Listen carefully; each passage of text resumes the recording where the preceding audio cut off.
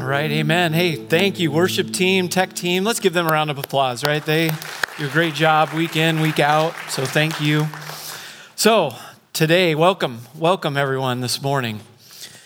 So go back 6 to 8 weeks ago, right? I don't know how many of you made the same mistake I did of buying a toy for your kid, grandkid, or in my case, niece or nephew, maybe a friend of the family's that came and had those dreaded words, "some assembly required," right? Or worse yet, you bought something from IKEA, right? And you had to put it together and you got the little wrench to put a whole bedroom set together, right? So I did. My 2-year-old nephew, Jeter, he wanted a John Deere tractor puzzle. And it had this little drill you could change out and do things, right? He's 2 years old. That drill became very annoying by the end of the day, by the way. And he wanted a Hot Wheels track.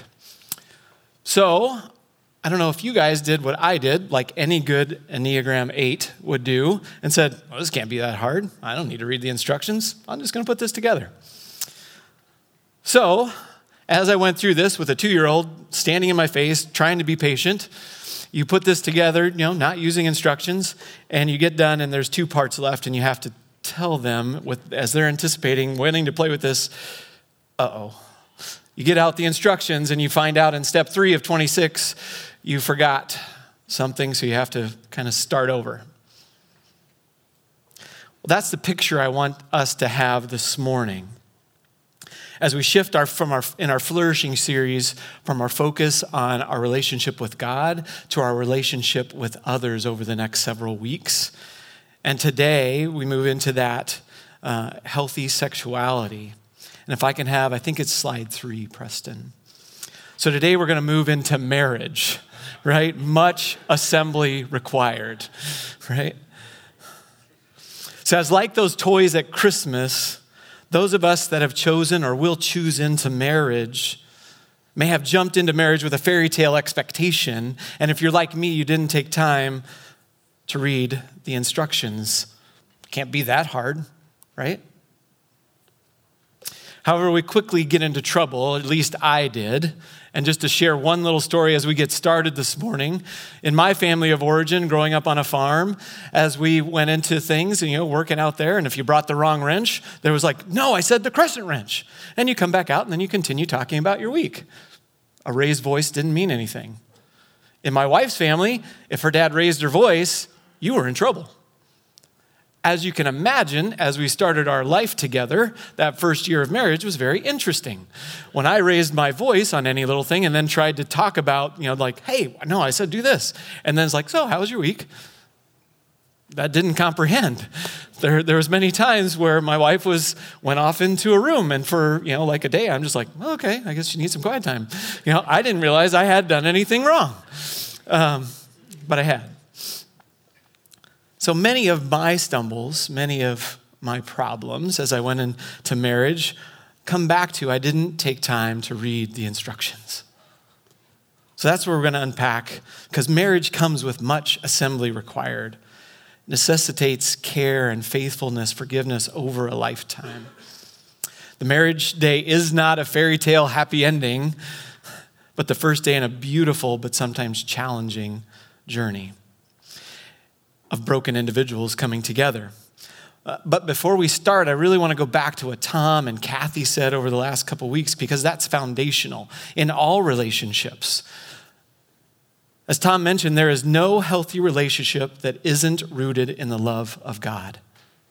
We have to have that right. That's why we started there. We have to have that relationship right. Whether we're single, whether we're married, we have to have that right.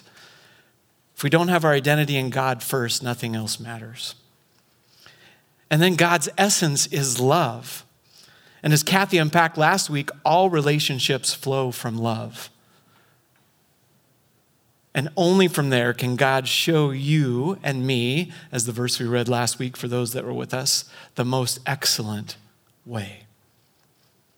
So that's why we started there. That is our bridge to these next few weeks as we move into relationships. But we have to have that relationship with God right. So as we move into this morning, as we start to unpack this, we'll use two key scripture verses. So you can make your way and get Bibles if you have them or your devices. We'll get into those. We're going to have a passage in Genesis 2, and we're going to have a passage in Ephesians 5 that will really focus as we go through here. But Preston, if I can have slide 4. So as we get into this summer, my wife Michelle and I will celebrate 25 years of marriage, right?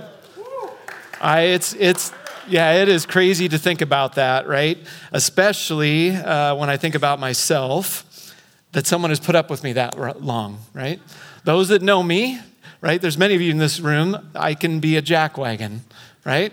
Those of you that know me. Bruce, you're shaking your head a little too much there. So, okay, didn't need to agree that quickly. But yeah, it is amazing. So as we unpack the story this morning, I'm going to use stories, a few stories from our marriage. I'm not saying that's everybody's marriage. That's not how marriage should be. But I want to be transparent to talk about some of our journey together. And the first thing we need to, as we understand marriage and what God says about marriage, I think we have to have the right definition. Several of you I see in here came in October when I talked about how Christians should vote. And in that point I said, we asked the wrong question. We say, who should we vote for? When the right question is, how does the Bible say we should vote? Similarly, in all things, I think society has it wrong as we go into, we're saying who could be married or can these people marry, all those kinds of things, when the right question is, what does God say marriage is?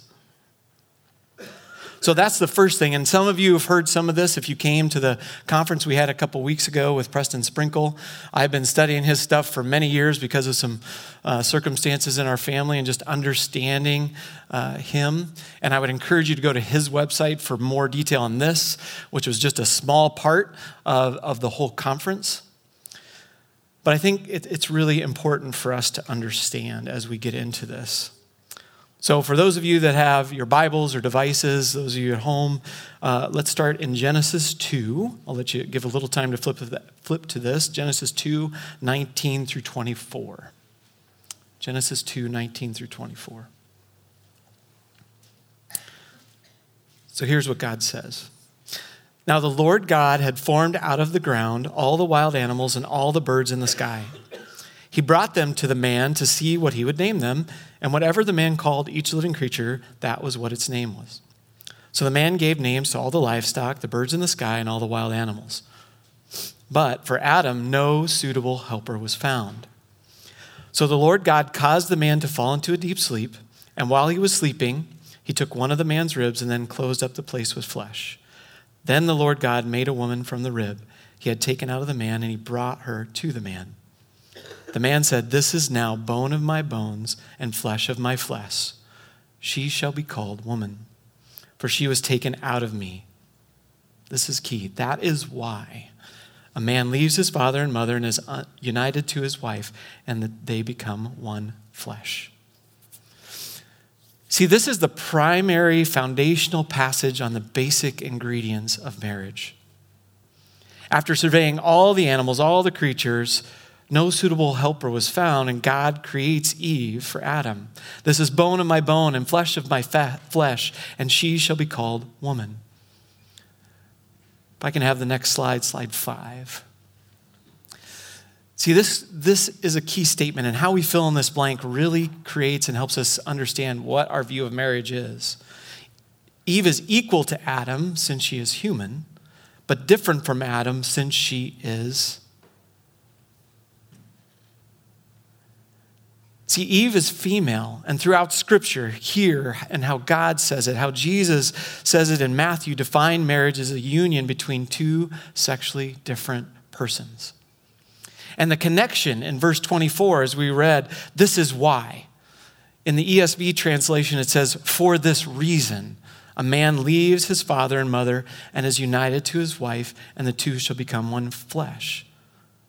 This links sex difference and equality to the Bible's primary foundational statements about marriage. We have to start there.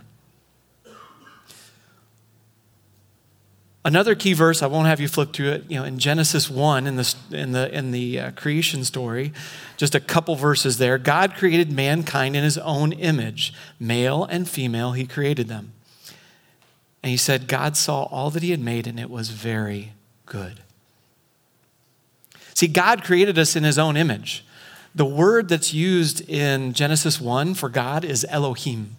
It's plural, right? We've been talking about these first few weeks, right? Father, Son, Holy Spirit together forever in a relationship, the circle dance, right? That we're asked to join into. There was an intimate relationship. And whether we're single, whether we're married, God says it is good. And we need intimacy. Others we can go deep with. That's part of God's design for marriage, but I want to be very clear this morning that it's not just those of us who are married. We all need intimacy, celibate, singleness, and those of us that get married. So one part of God's design, even though I'm married, my wife and I have really great intimate friendships, right? I see some people here this morning that I've known 20, 30 years that we have went deep with, other guys, right? They know everything about me. We've went through a lot of journeys, the roller coaster of life. We need that. My wife has many friends that she's had for 30, 40 years that they still meet together and they go deep together. They have an intimate friendship. Even my daughter, I don't have permission to share, but last night some friends were going through some hard things. They all came over to our house. She's been blessed with some intimate friendships. We need that. And I think I just want to push into this, and this is especially for young people. You can decide if you're young or not. But I think the world confuses this. As I read and as I study and as I've listened to counselors, I think this is part of some of the confusion we have in the world. Because as we go through life, we are all attracted to others. Others of the same sex and others of the opposite sex. I'm attracted to my friends, right? They have things that draw me close. I have an agape love for them. You see, I think that's part of the reason we have this confusion is we use love in the English language. It's this broad term, right? I love my toys. I love my dog. I love my brother. I love spaghetti. I love my wife. We make love. We use love in this broad context, where in the Greek, there was many words for love, agape being one, right? To will the good of another. There's Philadelphia love, right? Brotherly love. That's what we're talking about as we have intimate relationships and good friendships. But the world pushes us into this because we don't have another word for romantic love like eros, which is romantic sexual love. See, we're designed for agape. We're designed for Philadelphia love, brothers, sisters love, to develop good relationships with people of both sexes. Because we see them. We see their gentleness, their faithfulness, their kindness, the fruits of the Spirit. We're attracted to them. That's okay. But society wants to confuse that with eros, sexual love. And see, marriage is just another place for that intimacy which God has designed. Marriage illustrates this, and it's an integral part. So now as we continue to unpack marriage, I want to go to a slide, the puzzle piece slide, if I could. So this is kind of a map of where we've been just starting and where we're going. There's a lot to unpack in marriage. We're not going to get to everything this morning. We usually always have classes throughout our different seasons. We have a class this semester on marriage. I would encourage you to go deeper in those things. Michelle and I have taken classes over the years. They're good. They go deeper. But so far we've talked about God created marriage. He defined marriage. He designed it for intimacy. And it was very good. But what else? What else does God say? One of the things that one of the next puzzle pieces is it's a commitment. It's a covenant, right? There's an exchange of promises that happen when we go into marriage. We promise to be united for a lifelong, loving relationship with each other. Sadly, many don't take that seriously anymore. Now, I unpack this. If you were here in October, I had a sermon on lust and divorce, so I unpack that. You can go back and watch some of that. Remember, God's essence is love. No matter what brokenness we come with or have in our life, God is waiting to forgive us. And there are reasons, abuse and non-believer and adultery, things I unpacked in that sermon for divorce that God says. That's not what I'm talking about. Marriage is, what I'm talking about here is many leave because they're unhappy. They think it's going to be a fairy tale from beginning to end. And it's just not. To walk in marriage is to walk a lifetime together in a covenant with a lot of forgiveness, with a lot of mercy, with a lot of grace. The next puzzle piece, I think, and this one we're going to rest on a little bit because I think it's really important, is this commitment requires a sacrifice or submission. And I did not read that part very well at all before I got married. I don't know about any of you that are married. Selfishness will kill a marriage. We must be other-centered in a me-centered world. I'm going to say that again. We must be other-centered in a me-centered world. That is very, very hard. So our next scripture passage that we'll go to is Ephesians 5, 21 through 28, if you want to flip to that. It says this: submit to one another out of reverence for Christ. Wives, submit yourselves to your own husbands as you do the Lord. For the Lord is the head of the wife, as Christ is the head of the church, his body, of which he is the Savior. Now, as the church submits to Christ, so also wives submit to their husbands in everything. Husbands, love your wives, just as Christ loved the church and gave himself up for her, to make her holy, cleansing her by the washing with water through the word, and to present to her himself as a radiant church without stain or wrinkle or any other blemish, but holy and blameless. In this way, husbands ought to love their wives as their own bodies. He who loves his wife loves himself. After all, no one ever hated their own body, but they feed and care for their body just as Christ does the church. For we are members of his body. For this reason, a man will leave his father and mother and be united to his wife, and the two will become one flesh. I've heard that before. This is a profound mystery, but I am talking about Christ and the church. However, each of you also must love his wife as he loves himself, and the wife must respect her husband. Now, I know there's a lot of people this day and age don't like these verses, right? And I'm going to, a little aside, I don't do the Umbrella of Mercy thing. Darren W., trcpella.com. I'm an 8, I just say it. Frankly, I'm tired of people in a lot of ways of resting on a word and getting all mad about somebody using a word, whatever that word is. I'd use examples, but I know some of you would be upset because I said the word. This is one of those words. We have to look at the context. We have to look at what God meant by the word as we unpack what submission means. And I want to use some words from the Message. So it's a paraphrase, right? It's not a direct translation of the Bible, but I think it can give us a picture of this, because I've used this passage in several of the weddings that I've officiated, and I think this is helpful.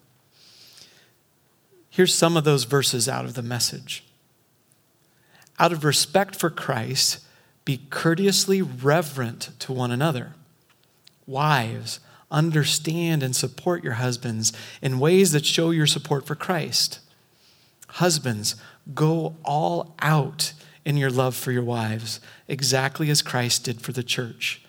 A love marked by giving, not getting. See, that's what submission is. Being courteous, supporting, loving, giving. Too often in today's society, we confuse submission with being weak.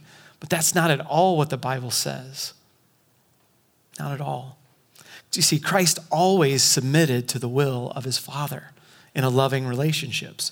It is not a way in which we make people do our will. That is absolutely wrong.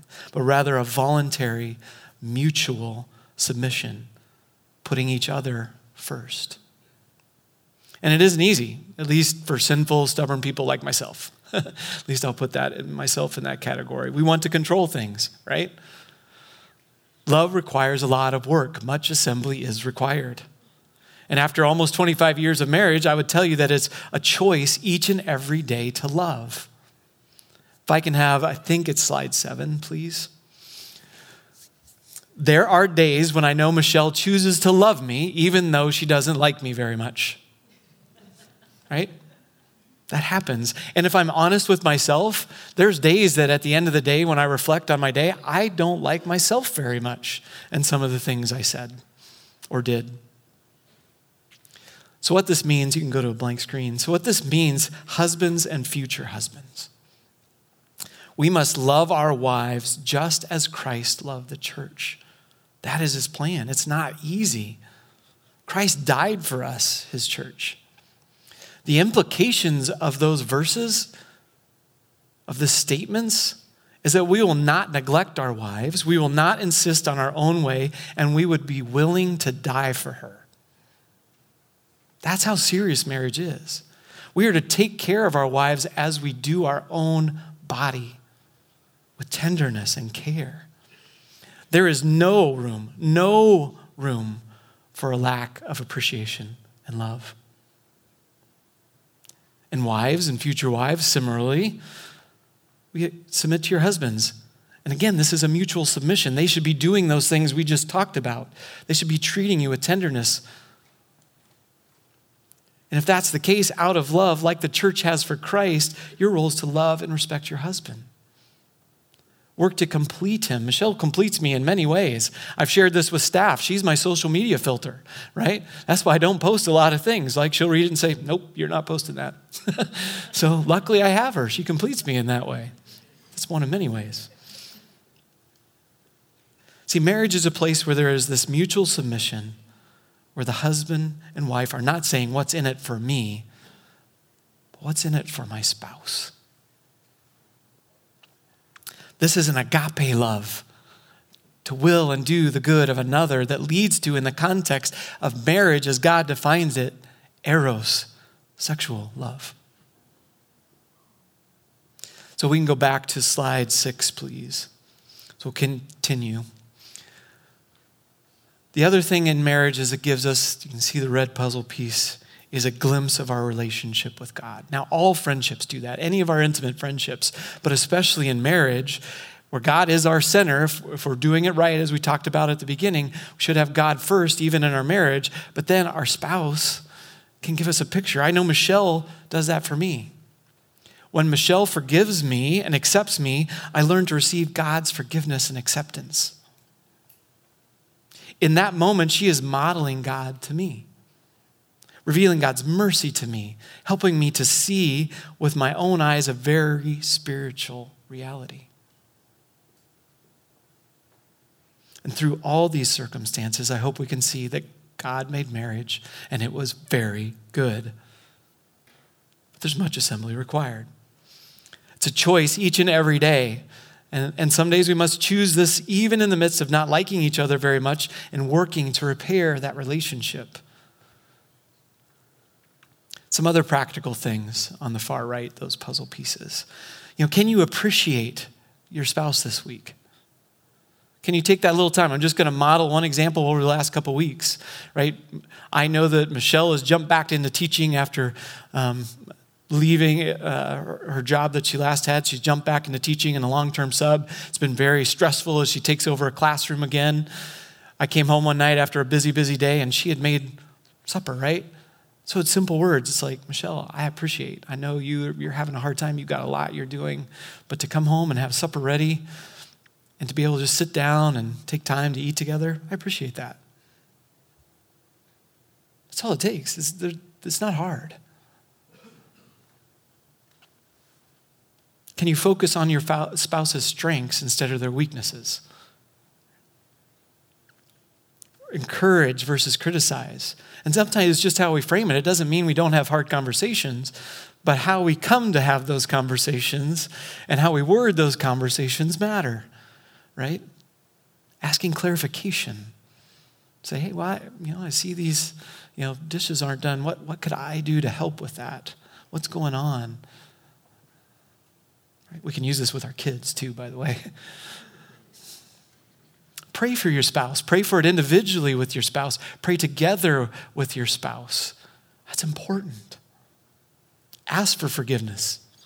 If you're like me, that's probably every day for something I did. It's a journey. So if I can have I think it's slide 8, please. It'll be 8 and 9. So worship team, you can start to come back up. So in summary, as we go through this, right, we need to be in God's instructions. We got to read the instructions. Start with your Bible. Know God's intentions for marriage and relationships. We have to submit. We have to move from this me-centeredness to other-centered as we go through life. We need to invest in our marriages. Go on dates, right? Share your hopes, share your dreams, and those continue to change throughout a lifetime. There's going to be adjustments as we go through this, right? Michelle and I have had a ton of adjustments already in our lifetime, right? When we got married, when we started to learn our family of origin, you learn about crazy Uncle Joe or whatever it may be, right? And then, some people, as we did, not all marriages will have this. We had kids. That created another set of adjustments we had to get to. Now we have kids starting to leave the house. Now we have to see if we really like each other again as we spend more time, just the two of us, right? There's adjustments. Our parents are aging. And as many of you know, I've talked about this before. It was 10 years ago, a couple weeks ago, that my father-in-law had a stroke and went in the nursing home. That was an adjustment, right? Our own bodies are changing. There's adjustments, right? I'm not 160 pounds anymore, right? Let's just be real. And there'll be continued adjustments as we go through our life. But we have to remember that God is good. I think it's slide 9, Preston. So then we adjust as we go through that. We seek help when you need it, right? It's like your car, right? My car's running fine, but I have to take it in for maintenance every so often, even if it's running fine.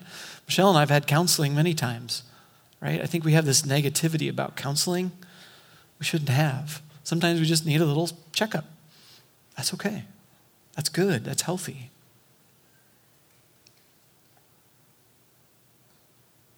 And then we repeat, because much assembly is required. And this is a journey throughout our lifetimes. That is what married people, including myself, need to keep in mind as God's instructions. But we need the support of everyone, right? Everyone here this morning to do this. We are a community of faith. Kathy alluded to this last week. Married and single folks, we need to come alongside each other in our journey so we can all flourish in our relationships. We need help with each other. We need pray for each other.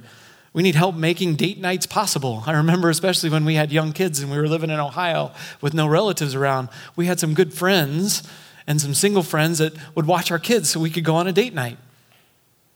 That's part of being a healthy community together. See, it's a story of faithfulness throughout a lifetime. It's not just a simple fairy tale. And I, for one, see Michelle very differently 25 years into it, right? Yes, I was swept off my feet by a little Dutch girl in a sundress singing at a worship service. But I can truly tell you through a bunch of assembly, prayer, encouragement, deaths, marriages, 2 kids, illness, fights, makeup sessions, I love her more now than I did 25 years ago. And I hope that can be true for those that choose or have chosen into marriage. But it takes a lot because much assembly is required, yielding to God and each other, investing in the instructions along the way.